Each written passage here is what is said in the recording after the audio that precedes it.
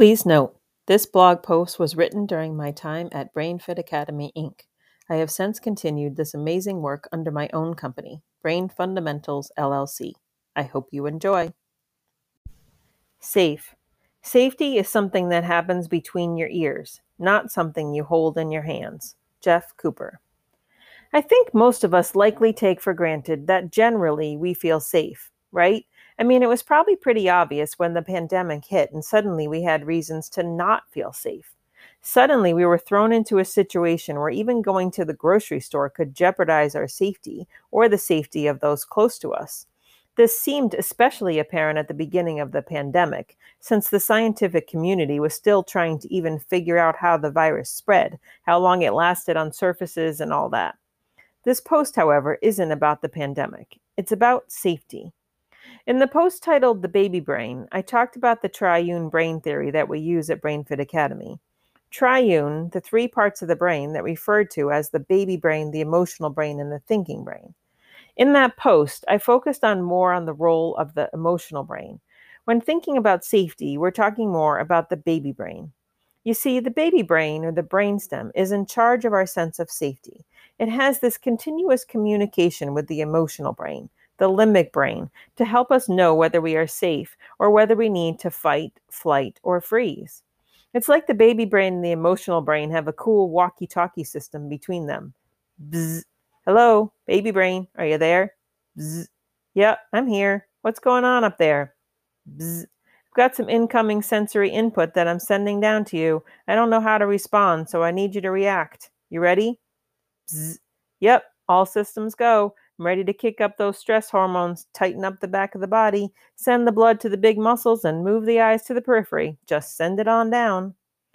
So imagine that for a minute. Incoming information comes into the brain. The emotional brain decides if it's safe or a threat and sends the information along, up to the thinking brain, the neocortex, if it's deemed safe, and down to the baby brain, the brainstem, if it's deemed a threat.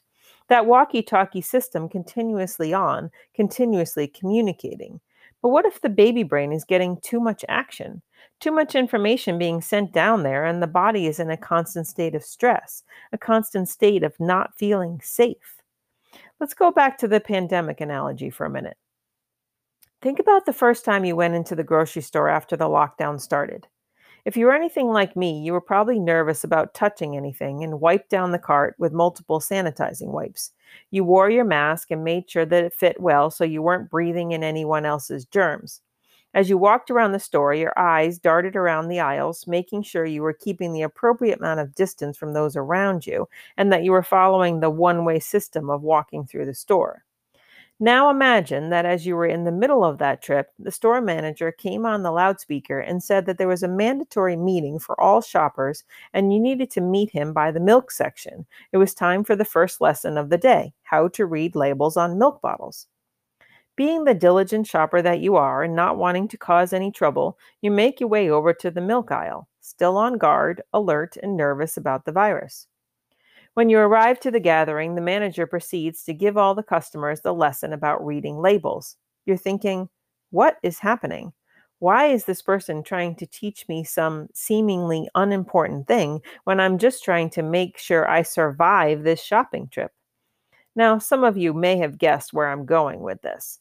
And if not, let me tell you. Replace grocery store with classroom and replace you with a student.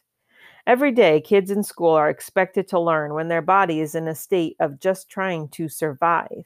It may be an actual physical survival feeling, such as that of extreme hunger, or it could be a perceived threat to the system due to what we call a disorganized brain caused by unintegrated primitive reflexes. It doesn't matter. In both instances, the brain and body feel the same. The physiological reactions are the same. The behavioral reactions are the same. Either way, do you think that a child in that state is going to learn? I mean, really learn? Would you? Would you learn how to read those labels on the milk bottles in the grocery store? Think about it. Would you really?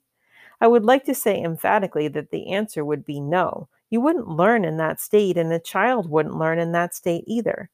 So, all of that being said, what do we do about this? How can we help kids feel safe so they can learn? Well, one way is with movement. At BrainFit Academy, we use movements that help calm the nervous system. We use movements that address the physiological responses to stress and bring the body back to a calmer state. We can use movement activities to literally move from that survival mode to learning mode. Because honestly, without moving out of survival mode, we aren't going to learn how to read milk bottles in the middle of a pandemic grocery store trip. And children aren't going to learn their math or spelling or history in a classroom either. Let's do our best to limit that walkie talkie conversation between the emotional brain and the baby brain and get it talking to the thinking brain instead. Bzz. Hello, thinking brain? I don't need the baby brain this time. I've got some sensory input I'm sending up to you. Here it comes. You ready?